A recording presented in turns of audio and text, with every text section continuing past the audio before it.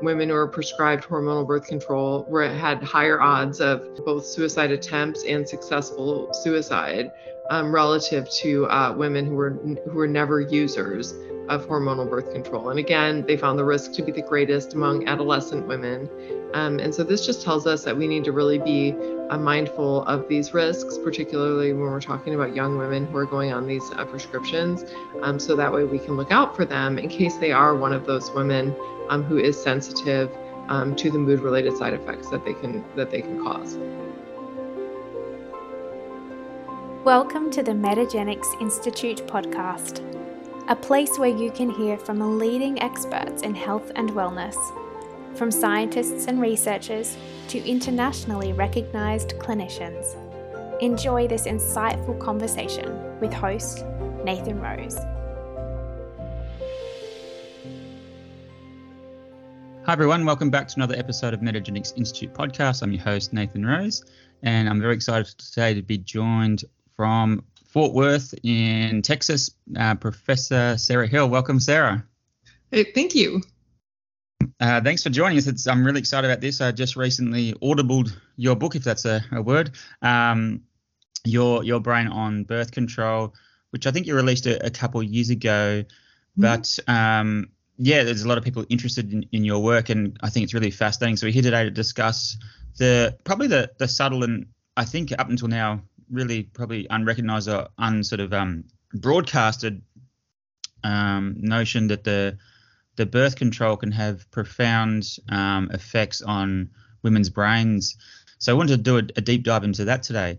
So to jump into it, looking at your story, it feels like there's sort of two parallels going on. You as a sort of a user of the contraceptive pill, but also starting to work in this space, particularly with this evolutionary psychology space. And at some point, I think I don't know if it was a hard epiphany or sort of reflected back, but you saw some links between the use of the being on and off the pill and brain function. So as a sort of two parallels, can you describe your background and also your journey in that sort of recognition? There's a connection there. Sure, absolutely. So, I am an evolutionary psychologist. So I spent my research career really interested in understanding the sort of biological and evolutionary foundations of human behavior. And I've spent most of my research career studying women and trying to better understand women's motivational states. So, for example, trying to understand romantic partner choice and attraction and sexual behavior and all of this specifically looking at women, right? Because being an evolutionary scientist, we're sort of deeply entrenched in this idea of men and women are going to be different from one another in some important ways. And so that was sort of the focus of my research. During my graduate school years and then my early and mid-career, I was on hormonal birth control. And it was something I never really put any thought into.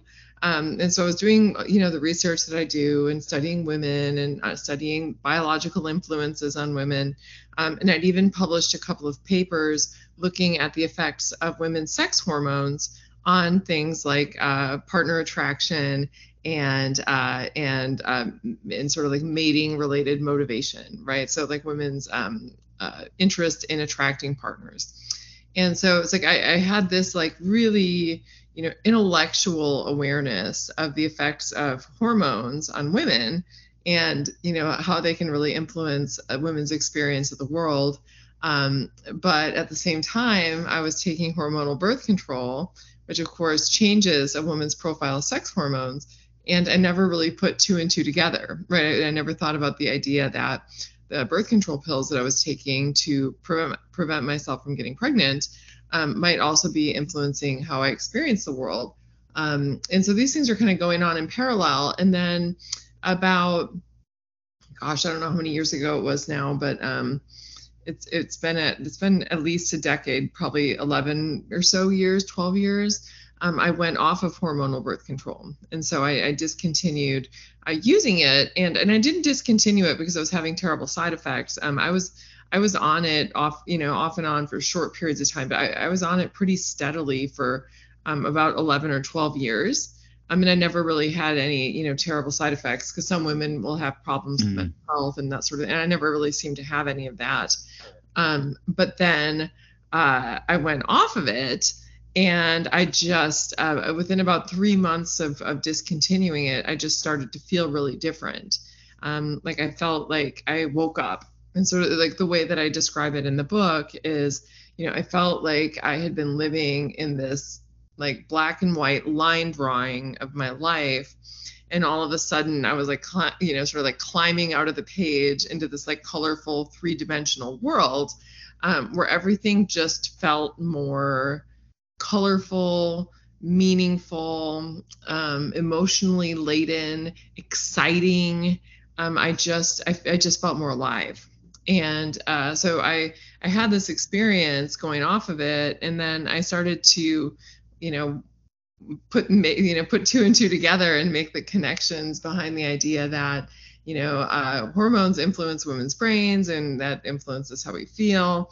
And so of course, going off of hormonal birth control, which was changing what my hormones would normally be doing, is going to change how I feel. And so that was what really guided me into the land of the research into the effects, and like what are the different relationships that researchers have been observing between hormonal birth control pill use and then what's going on in women's brains and the way that they think, feel, and experience the world. And once I began to dive into that research, I was really shocked to learn that people have been publishing on the relationship between pill use or hormonal birth control use and different types of psychological outcomes for several decades. But it just wasn't anything that, most people have any visibility on. Here I was, a researcher who studies women and studies hormones and psychology, and I was on the pill and I didn't know about any of it. And so it occurred to me, if I don't know anything about any of this stuff, then chances are that most other people don't know anything about this stuff either. And that was what motivated me to sit down and write that book. Yeah. And what's the response? Because, that's what many things struck me in the book. It was really well written. But one thing that stood out was, as you mentioned, the volume of data that was already existing and you've continued to add to, as I understand. So what was the response like from, what's it been from people to read this book that synthesized it and condensed it all? Yeah, it's interesting because I was not sure how it was going to be received, because especially in the U.S., and I don't know how things are in Australia, so I'm curious to get if you have any visibility on this. But in the U.S., there's a lot of almost defensiveness or protectiveness about the birth control pill. And it makes a lot of sense given, this very fragile state of women's reproductive autonomy in our country, where women are we're very protective of things that allow us to sort of choose the timing of reproduction and be allowed to make those types of choices. And in this, and the book, of course, came out before the decision with Roe v. Wade being overturned. Right. But I was still concerned that there was going to be some pushback from people who sort of perceived my critical look at the pill as being something that was, sort of overly diagnostic, or something that is saying that this is bad and women shouldn't have the pill and women shouldn't go on the pill. And so I was a little bit nervous that I was going to get some pushback that way. I was really heartened to find out, like, after, the book came out, I didn't get very much of that. So for the most part, the response has been overwhelmingly positive. And I think that part of that is I like to think that I did a good job of really being very objective in the way that I was presenting information, because at no point in the book do I take the position either that people should or should not be using hormonal birth control, because I think that that's such an individual choice. Yeah. The book is just really about providing women with information that they can use to then make an informed decision about whether they want to use hormonal birth control. And for some women, the answer, even after taking everything into consideration that I present in the book, for some women, the answer is going to be, yeah, it makes sense for me to be on hormonal birth control. And for other women, it will not make sense. And so It's just really about providing information. And so I think that, the positive response that I've gotten is in part because of that. Am I not sort of staking, putting my this to the table and saying like, you should not be on this or you should be on this. And so it's been very positive. And I think, it's becoming increasingly salient to women, because I think that two things are happening culturally. And one of those is that, I think that women nowadays, so this like newer generation of women, so women who are currently in their teens, 20s, and 30s, are a lot more savvy about what they're putting in their bodies than women of my generation were, right? So I'm 44, and for me, if my doctor gave me a prescription, which they would do, I would just assume everything was fine. I would take it, and I wouldn't think anything of it. And women are different now. It's like it's like women now are demanding that you put information on your tampons about what's in them, like what type of cotton, and that's stuff that people like I never would have even thought of. And it's like, of course we want to know that. Like that's great information to have. And so I think that's going on, that's making people receptive to really thinking about these issues. And then also, as we are entering into this landscape, at least here in the U.S., where women's right to choose is being under fire in coming from a lot of different directions.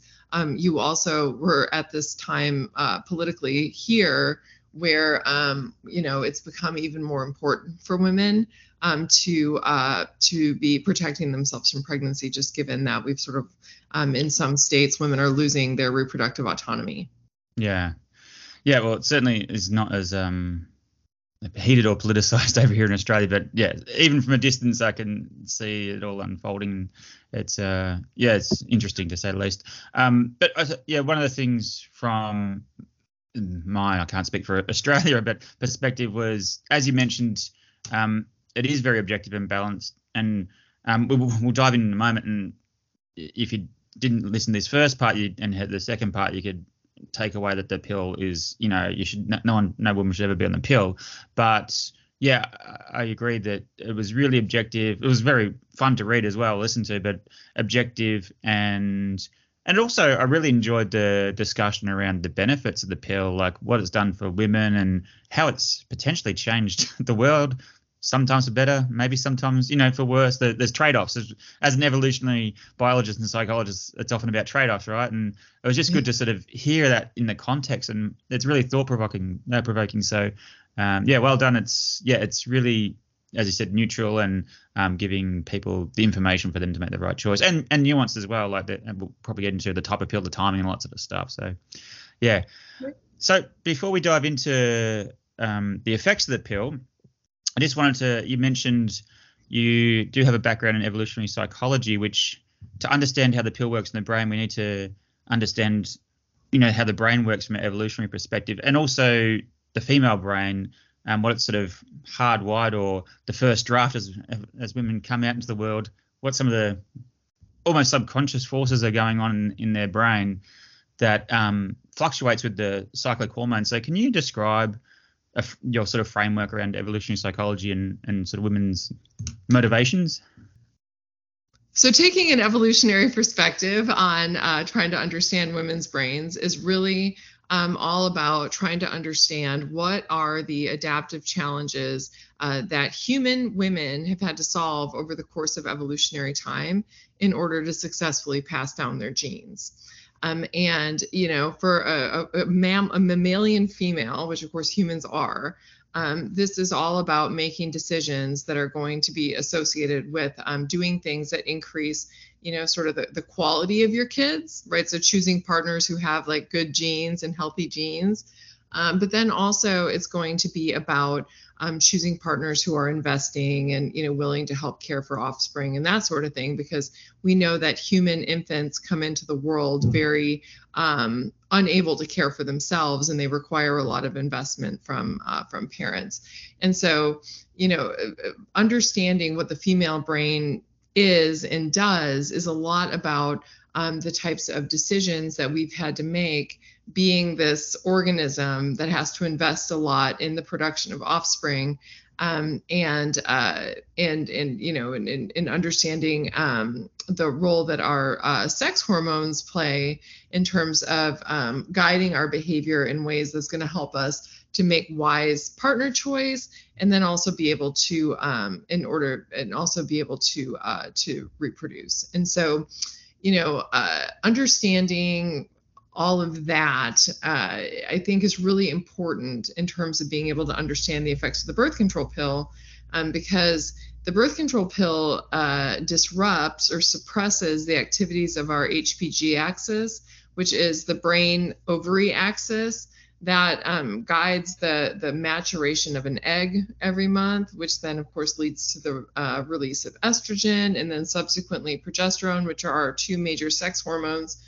And understanding what estrogen and progesterone are designed to do. So evolutionarily, why do we have these hormones in the first place? Like, why do we have two different sex hormones in the first place? What does each one do?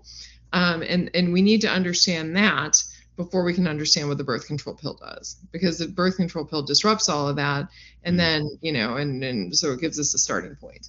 And so for me, in the book, I spend a lot of time just sort of unpacking for women and readers, for men too, just what does estrogen do? What does progesterone do? And, and estrogen is a hormone that peaks for women early on. It begins to peak early on in their cycle. So if we look at women's cycles as being something that lasts 28 days, which is like sort of the average length of a menstrual cycle.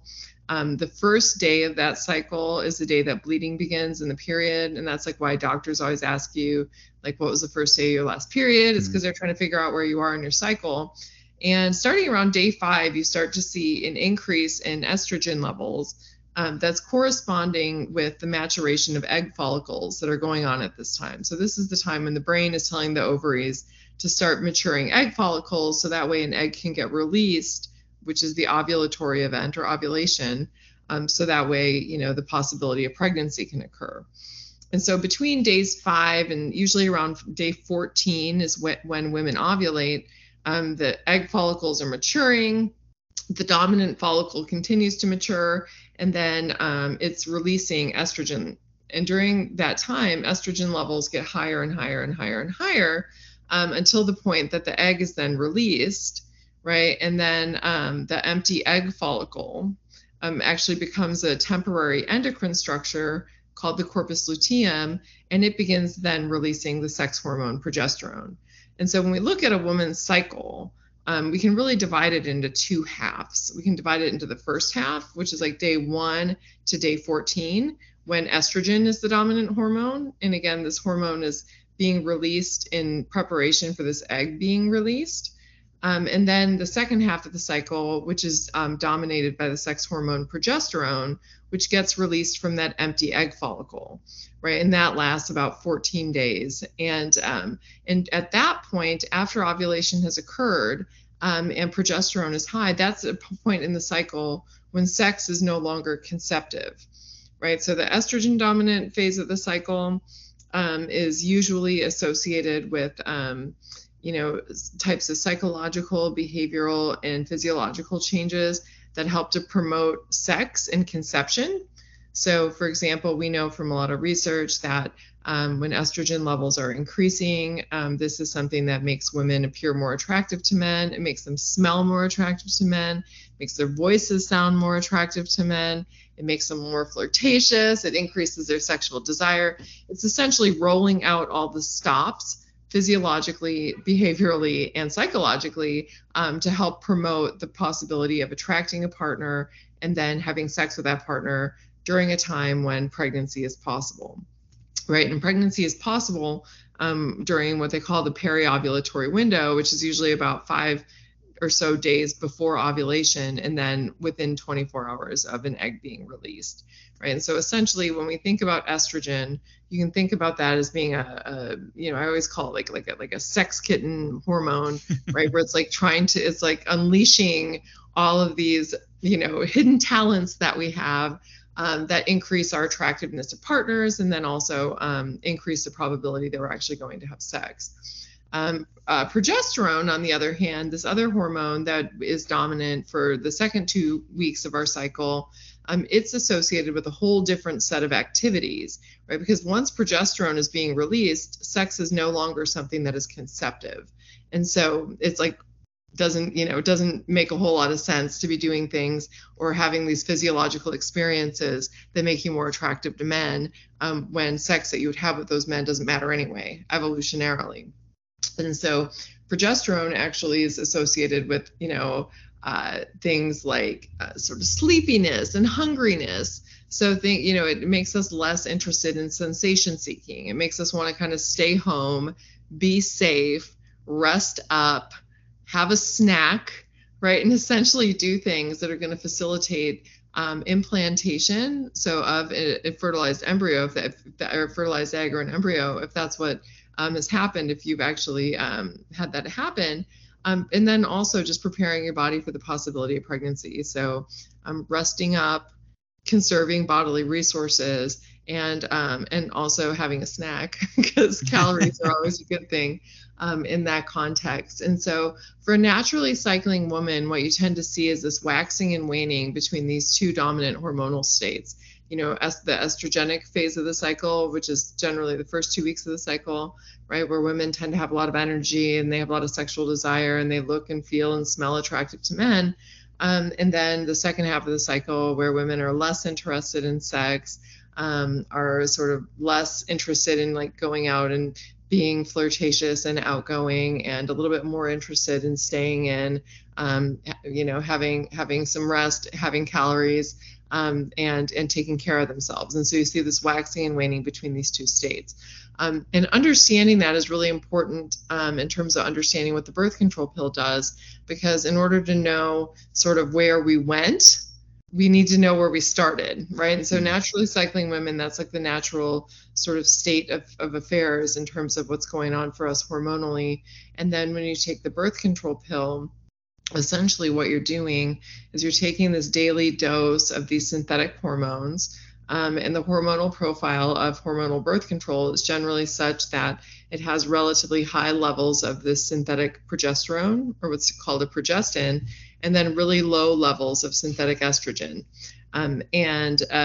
Taking this daily dose of hormones suppresses the activities of the brain-ovarian axis, because essentially it's sending a message to the brain that says, hey, it sends a message to the ovaries that says, like, hey, ovaries, no need to mature any egg follicles right now, because progesterone is being released, which means that we just released an egg and we're waiting to see whether or not we got pregnant. And so that, the presence of progesterone, particularly progesterone at a higher level than estrogen, is a signal that tells the brain to not stimulate the ovaries to produce eggs. And that's how the pill prevents pregnancy. But that's also how the pill changes us psychologically, because essentially it's removing the cyclicity from our hormones, and we never get to experience that estrogen dominant state. And instead we're sort of stuck in this hormones on replay sort of state that's really dominated by this synthetic progesterone or progestin. Yeah, great summary. And just want to plug your book more. There's great evidence in both interesting and often entertaining evidence in the book that supports this idea of the sort of polarity of the two phases of the cycle. So with that in mind, then, what's some of the ramifications of a woman being on the pill, say, attracting a partner, or if they've been on a pill, so they're off the pill, they have I was going to say hooked up with a partner and together, and now they're in a long-term relationship, and she goes on the pill, changing into that sort of progesterone dominant state. What's, without that interruption of the estrogen, what's some of the ramifications of being in this sort of flatline state? Right. It's really interesting because for more than 3 decades now, researchers have been documenting this idea that women's levels of estrogen are related to some partner preferences and, some specific partner preferences. And in particular, what this research finds is that when estrogen levels are relatively high, that women exhibit a heightened preference for qualities that we tend to think of as being sort of sexy in men. So, for example, we know that estrogen levels in women are predictive of their preference for testosterone markers in their partners. So they tend to find men with more masculinized faces more attractive when estrogen is high compared to when estrogen is low. We also know that women are also more interested in sort of behavioral and vocal cues to masculinity, right? So things like social dominance and like a deep voice. Women find more sexy at high fertility when estrogen is high compared to when estrogen is low. And, so this research has been going on for, like I said, about 2 to 3 decades. And it was only very recently that researchers asked that question that you just asked, which is, okay, well, if we know that estrogen is linked with these specific partner preferences, what happens when we keep estrogen low all the time, like you do on the birth control pill? Like, might it be the case that women who are on hormonal birth control might, exhibit less of a preference for these types of markers in their partners relative to what's observed in natural cyclers? And what the research seems to indicate is that, lo and behold, women who are on birth control pills do seem to exhibit a preference for less masculinized male faces relative to what is observed in naturally cycling women. So they've done different studies where they've looked at women's preferred face. So like having them do like on a sliding scale, like from a less masculine male face to a more masculine male face, that when women use hormonal birth control, that their preference shifts from over here toward the more masculine and a little bit this way toward a slightly more feminine face. And they've also done studies where they looked at women's partners. So they selected, they just randomly selected a population of men who were in relationships. And then they asked the men, after taking their photograph, did you and your partner begin your relationship when you were on or when she was on or off of hormonal birth control? Right. And they had verification from the man's partner about her hormonal birth control status when the relationship initiated. And then they just divided the men's photographs into 2 piles, right? The faces of men who were chosen by partners who were on the pill and the faces of men who were chosen by women who were off of it. And then they had outside raters evaluate the masculinity of the faces, like how masculine is the male face. And then they also use some different biomarkers of masculinity. There's certain things that you can measure in terms of face width to height and a few other things that are like indicative of exposure to prenatal levels of testosterone. And what they found is that for women, that the pile of photographs of men's faces that were chosen by the pill takers, those faces were less masculine as viewed by outsiders, and then also using the more objective criteria relative to the faces of men who were chosen by partners who were naturally cycling or off of hormonal birth control. And these aren't like huge differences. Like if I showed you the average facial composite of these different faces, you wouldn't think like, oh my goodness gracious, we're all like turning into a difference, whatever. It's totally crazy. But there are differences. And so that, of course, is very provocative. Just this idea that your hormonal birth control might, sort of nudge your preferences one way or the other, is something that, of course, is pretty meaningful to a lot of people as they're thinking about their partner choice. And it's particularly meaningful in relationship to the question of, as you noted, like what happens if you chose your partner when you were on the pill, right, and then you go off of it, right? So if it's true that that being on hormonal birth control might have this effect of changing or impacting who we're attracted to. If we're on it when we pick our partner and then we go off it, then are we no longer attracted to our partner? And so there's been some research that's begun to investigate this. And what the research seems to find, and it's a little bit, the results are mixed. But one of the best and most carefully done studies looking at this issue, the researchers found that the answer to whether or not women continue to be attracted to their partner, if they chose them when they were on the pill and then they go off of it, was one that the results found that the answer to that depended on whether the man that they chose as their partner was attractive.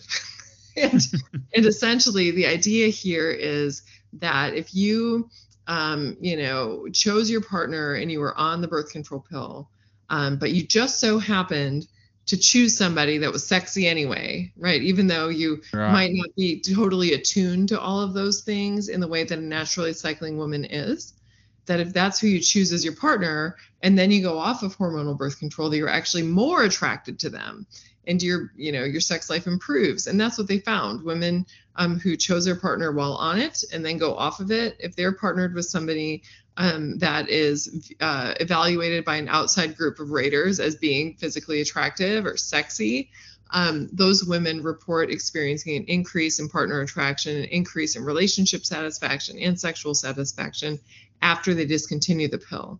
But for women who are partnered with less attractive partners, you find the opposite.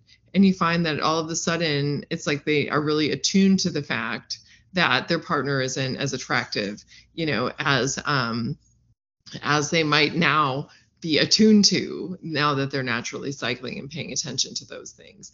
And so there's been some evidence that suggests that it might impact that. We have a study that's going to be coming out in the next year, because we're finalizing the write-up of it right now. But we looked at data from a cycle tracking app called Natural Cycles, and they track cycles using basal body temperature. And what we found is, because what's great about this app is women log their sexual behavior, right? So it's something that tells them what their basal body temperature is and like whether they're ovulating or whether they're, have ovulated and so on. But in it, women can track their libido and also track whether or not they had sex that day. And we sent out a survey of their users asking them just simply whether or not they met their current partner while they were on or off of hormonal birth control. And what we find is that the women who report that they chose their partners while they were on hormonal birth control, that they're having less sex with their partner than the women who chose their partners while they were naturally cycling, which again sort of suggests this idea. And everybody in the study is naturally cycling at the time of the study, right? They're using natural cycles as birth control. So all of them are off of hormonal birth control now. But the women who, when they met their partner and chose their partner, chose them when they were using hormonal birth control. Even though they report comparable levels of libido, so the libido difference, there's no libido differences between the two groups of women. The women who chose their partners while they were on the pill are having less sex with them, which is also consistent with the idea that it may lead women to sort of prioritize things that are less related to, sort of like chemical attraction, and instead prioritize things that are more related to maybe partnering qualities in the relationship, which is a really fascinating possibility. Wow. The other hormone that I just wanted to touch upon with pill users, there was a discussion on testosterone levels are also affected in women on the pill. So can you describe that, and again, what some of the potential effects of that are on physiology and psychology? Yeah, sure. What the research finds is that women who are on hormonal birth control, you get a substantial decline in levels of free or unbound testosterone. And so this is the testosterone that your body can actually use to like do things. And of note, testosterone in women is linked with sexual desire and sexual functioning. So we know that that's true just like it is in men. And we also know that in women, just like it is in men, testosterone is linked with the ability to put on muscle mass and to be able to, have effective workouts. And what you find is that in women on the pill, you get about 60% lower levels of free testosterone. And that's a big decline. I mean, if I told you that I was like, you're going to have 60% less income or 60% less chocolate cake, we would all be really upset about it. And the same is true with testosterone. So we get a pretty steep decline in that. And the reason for that is when we take these synthetic hormones, our body releases a lot of sex hormone binding globulin, which is something that mops up all the excess hormones that our body doesn't need. And the thing that it has the greatest binding affinity to is testosterone. And so it ends up binding up a bunch of our testosterone, lowering our testosterone levels. And this is something that is linked with reductions in libido and sexual functioning, which is something that's commonly observed among women who are using hormonal birth control. And it's also something that is linked with reductions in the ability to build muscle mass. And a new study just came out. I didn't write about this in the book because it's brand new. Just found that women who are using hormonal birth control do put on less muscle mass from the exact same workouts than naturally cycling women, right? And so that loss of testosterone sort of shoots us in the foot a couple of different ways. Interesting. And is there anything, I can't remember in the book, anything on like drive, testosterone, particularly in like men, it's linked to, career and drive and success and that sort of stuff? Yeah. No, that's such an interesting question. And, I have not, there was a paper that just came out, it was only like 3 months ago, that just looked at competitiveness. So just like the degree to which women report feeling motivated to compete and win, kind of like what you're talking about, like with drive. And it was a pretty small, it was a study where they were just looking at self-reports. So it was like women reporting on how much of that they're feeling. And they did find that women who are using hormonal birth control do report having less of that, right? Less competitive sort of hunger than what you see in natural cyclers. I would love to see that replicated behaviorally, because I think that you would is the thing. Like, I think that there's definitely something there. And that we would find that pattern. But yeah, there's only been self-report data to that end, but I would expect that that's what we would find. Interesting. Okay, I want to move on. There's more, as they say in the infomercials, on all the hormones that tends to affect the HPA axis, our stress response. Some really fascinating and dare I say alarming or pretty profound effects on the pill use and how much cortisol is secreted during stress. Can you describe that? Yeah. So normally when most of us are feeling stressed out, what will happen within about 5 minutes of feeling stress is our body will start to release the stress hormone cortisol. And cortisol is, even though it's got kind of a bad reputation, just because it is linked with stress, it's something that's like really adaptive in the context of an acute stress response. So if you're feeling stressed out and your body starts to release cortisol, some of the things that hormone does, is it dumps fat and sugar into your bloodstream. So that way you have a lot of energy available, both for cognition, because our brain is a big glucose hog and requires a lot of energetic resources in order to be firing on all cylinders. And also just to allow us to make a fast getaway if we need to get away. So, if we're being chased by a tiger, right, it's going to dump all that fat and sugar into our bloodstream so we can get out of Dodge. The other thing that cortisol does, it also is responsible for the birth of new neurons in our hippocampus, which helps us to learn and remember things. And this essentially is helping to take whatever the stressful event is. And stress can be both good and bad, right? So stress can be you're being chased by a tiger, but it could also be your wedding day. It's just something eventful or consequential.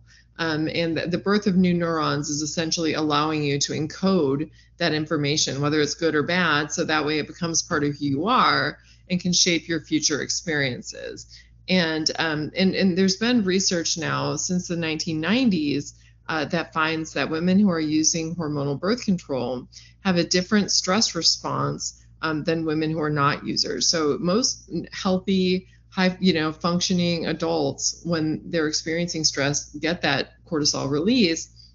But among women who are users of hormonal birth control, what much of the research finds is that you don't get that release. And so they're not releasing cortisol. And this is something that's really alarming because this isn't something that you typically see in nature, except in populations of people who've experienced trauma or severe stress. Because generally what will happen in the context of stress or trauma is the body, because it's experiencing so much stress, right, chronic stress and trauma, where your HPA axis is constantly under fire, where it's like stress response, is your body ultimately will shut the stress response down because you can't afford to be, investing all of the body's resources in managing a stress response. You can't be giving all the blood and blood glucose and fat and triglycerides and everything to managing stress. Like your body needs to do other things too, like repair itself and protect itself from pathogens and do all the other things our bodies needs to do. And so because of that, our body, if we're experiencing chronic stress, will shut cortisol release down. It just turns it off like a faucet because it's not good in the long term. It's unmanageable for our body. And so the idea that pill takers are exhibiting the same pattern that we see in people who've experienced chronic stress or trauma suggests that there might be something about hormonal birth control pill use that is initiating an overwhelming stress response in women that's ultimately leading their body to shut it down. And to this date, there's not a lot of understanding about what that is, why it happens, or what the time course is under which it happens. And so that's something that, is very much up in the air something that we need additional research on sort of moving forward. Okay. Yeah. When I listened to that part of the book, it made me think of a little bit of the research I looked at on PTSD, how, as I understand PTSD, people who develop PTSD, if they say it's an accident, they report to the emergency department, they measure their cortisol levels. It's often blunted. And I think they've administered cortisone and it's helped them extinguish those fears and things. It just maybe there sounds like a lot of similarities and maybe some differences, like women lose that sort of emotional memory to the emotional salient or those, as you said, those memorable moments, but also could they be at risk of greater risk of PTSD? I don't know if there's been any research there. Yeah. No, and I've heard from people who work in as therapists that they seem to get different types of responses in therapy depending on hormonal birth control pill use, and that they do seem to and all of this is anecdotal. So this hasn't been research hasn't been done on this, but I've heard exactly what you just said, and I think that it's fascinating, and I think it's so important because it is something, especially if you're a woman who's suffered some sort of a trauma. Even if you just go off your birth control temporarily, trying to when you're with therapy and trying to extinguish some of those experiences, I think is something that could potentially be very therapeutic. Yeah. I'm mindful of time, but there's so much more to talk about. So just again, probably more than a whole podcast in itself, but moving on now to mood. That you describe some pretty fascinating and, again, I hate to say it, alarming research, particularly in adolescence and mood with the use of the pill. So can you describe some of the research that you've looked at?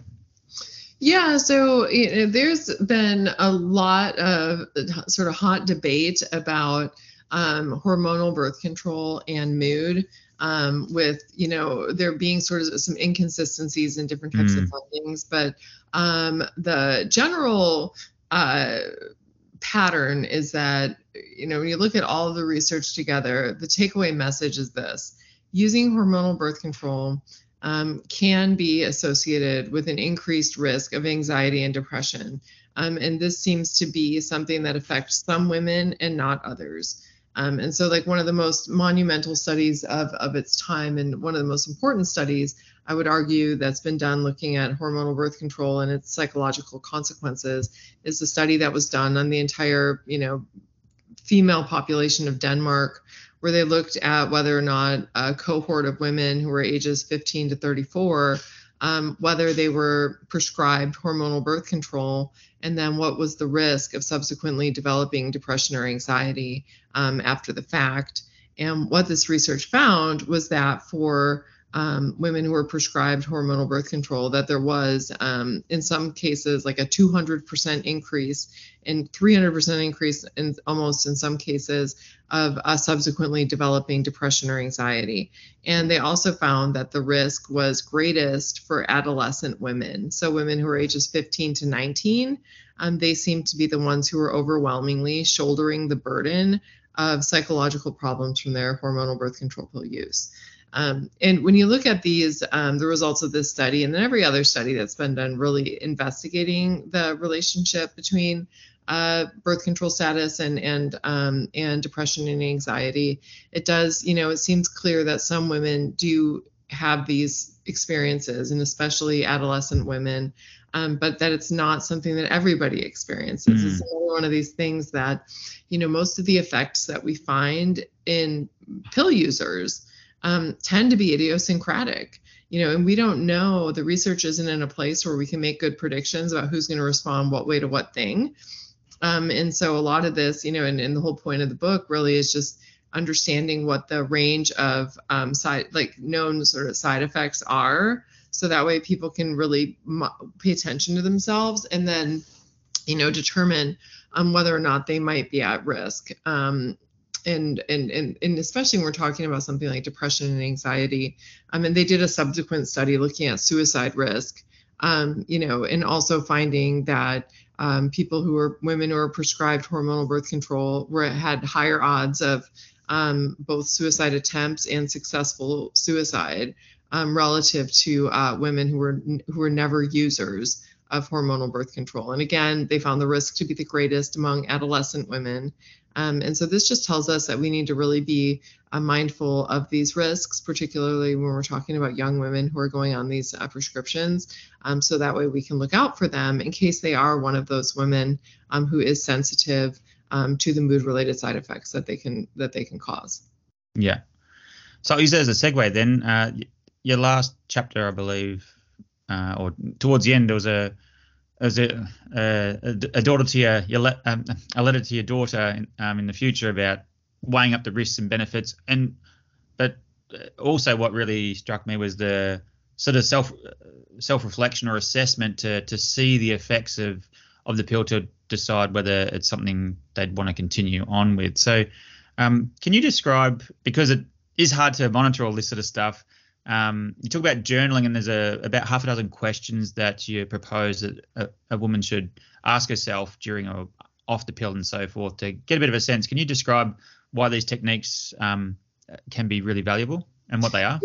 Yeah. So in my book, one of the things that I advocate for is what I call objective journaling. And objective journaling is essentially, it's journaling where we're essentially keeping tabs on what's going on in our lives. But I like the idea of using rating scales to evaluate ourselves. Always the researcher. Because I'm a scientist, and so I can't help myself. And it's like, based on the research, we know that some women, for example, experience diminished libido on birth control pills. We know from the research that some women experience reduced sexual functioning on the birth control pill. We know that some women experience mood-related changes, motivational changes, and all of the different types of changes that I discuss in the book. There's research that shows that this is a possibility for you. And so in the book, what I do is I essentially take those different categories of psychology and behavior that can be affected by the birth control pill, and I ask women to reflect on themselves over a period of time. So let's say that you reflect on, like, every other day, you keep a journal where you ask yourself, like, how is my mood today? And then you rate it on like a 1 to 10 or 1 to 7 scale, of like really bad to really good. And I love the idea of, if a woman is transitioning on to the birth control pill, for example, to measure yourself for a month or so beforehand, and then measure yourself for a couple of months after you started, and then see whether or not there are any differences in your mood, for how you felt when you were on it, or pardon me, when you were off of it, and then how you feel now that you're on it. And you can do that with the different domains that we know that the pill can affect, right? You can do that with libido, you can do that with energy levels, you can do that with food cravings. So essentially just outlining the different domains of influence, the things that we know that the pill can affect, and then rating yourself on how you're feeling in each of those domains over time, so that way you can actually make objective comparisons about whether it's making you feel better or feel worse in areas of your life that are important to you.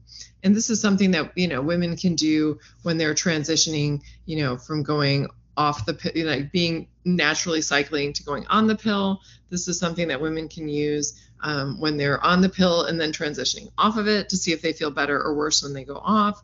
This is something they can use if they're switching pills, right? So you're going from one prescription to another, you can do this. But we can do this with anything, right? You can do that if you change your exercise routine. You can do it if you change your romantic partner, right? There's all kinds of objective journaling is really great in terms of identifying, landmarks of some sorts, and then like comparing how was I before and after this event, and really, sort of making note of things that way. And I really got interested in this actually because I read my old journals. It's just like it's useful to me to like see sort of where I've been and think about where I'm going. And I'm always, I used to think like, gosh, I wish I was rating this, because it seems like I'm so much happier now that XYZ, like whatever it is, like I'm so much happier now that I'm lifting weights, for example. Like I just seem to have more energy.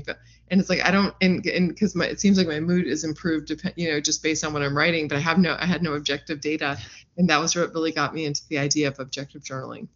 Okay, yeah, and I like that idea that I think you mentioned early on about you tend to sort of, if you don't do this, you tend to sort of normalize your mood, and it's like I've always felt this way. So it's hence objective. You do it during the time. And the other part that really struck me was, again, maybe it's an evolutionary psychologist in you, but the trade-offs, like you can document all these sort of problematic things, but the question you sort of asked, what does that mean to you? Or, we have to look at the flip side of what cost. Like the pills obviously can prevent unwanted pregnancies, or it might be managing skin or mood or periods and stuff. So I suppose just sort of weighing it up, that you just to actually use that throughout. There's, you can document all this, and it could be all doom and gloom, but there is some trade-offs and benefits here. So I suppose just reinforce that. Yeah, no, for sure. I mean, and all of it is, it's like the idea of being able to protect yourself from pregnancy and not worry about it, and do it in a way that is convenient, is relatively inexpensive and easy. I mean, it's great, and knowing everything that I know now, I probably would have made the same decision I made when I made it, which, about being on it. And it's because the knowing for certain that you aren't going to get pregnant allows you to plan. And planning is what, allows us to make big, crazy goals, right? And so, just like getting a college degree, going to graduate school, or establishing a successful research lab. Nobody's going to start trying to do those things if they don't feel pretty certain that they're going to be able to finish Yeah. And for a long time, like for my grandmother and like great grandmother or whatever, making a goal like that would be absurd, because there's a good chance that they would have ended up getting benched because of pregnancy midway through, and it's like, no. So the whole idea of being able to make long-term plans has been so astronomically positive for women. And I think, it's a big driver behind a lot of women's successes that we're seeing now in the educational sphere and in the work sphere. And it's contributed to our economic and political independence. And for women who have really severe PMS, it can be really mood stabilizing. So even though, among a lot of women, you get negative mood related side effects with the pill, some women it's actually really beneficial. And it sort of irons out some of the mood changes you get with naturally occurring hormonal fluctuations. And so, yeah, it's all about trade-offs, and it's just about knowing, like, what is the version of me like when I'm off the pill? What is the version of me like when I'm on it? Which one do I like better? And then what are the benefits that the pill provides? And then does it outweigh any of the costs? And I think women are smart enough to be able to take all the information that's out there and then be able to make the right choice for themselves. And so it's just really about providing women with the information that they need in order to really make a thoughtful decision and an informed decision about what they want to put in their bodies or not. Perfect. Well said. Beautiful. All right. Well, yeah, that's a great synopsis of the book. Yeah, as I said, I can't encourage people anymore to read it. As I said, informative, but really entertaining as well. It's sort of like a Sapolsky style of writing. I really enjoyed it. So yeah, where can people find the book? Any other resource you wanted to promote or discuss? Sure. So the book is available anywhere that books are sold. So Amazon, Barnes and Noble. I don't know what your local bookstores are there, but I'm sure that they've got it as well. But it's Your Brain on Birth Control: How the Pill Changes Everything. Is generally the way that it's marketed in Australia. In the U.S., it's marketed as This Is Your Brain on Birth Control, and so it's a little bit different. But you can find me online. I'm on Instagram and Twitter and everything else, and my handle is Sarah E. Hill PhD, and so that's Sarah with an H, and that middle initial is E. And so you can find me there, and you can also find me online at sarahehill.com. Brilliant. And all things going well, we hope to see you out at Australia next year for our Congress discussing this and much more. Yeah, I'm super excited. I can't wait. Well, Sarah, I really appreciate your time. It's it's great to hear from you. Really fascinating, as I said, information, really important information, and in a balanced way. So congratulations on the book, and look forward to meeting you in person next year. All right, great. Thanks. For useful links and resources, make sure you check out the show notes. The information provided in this episode is for educational purposes only and is not intended to be a substitute for health and medical care. Always consult a healthcare professional for medical advice.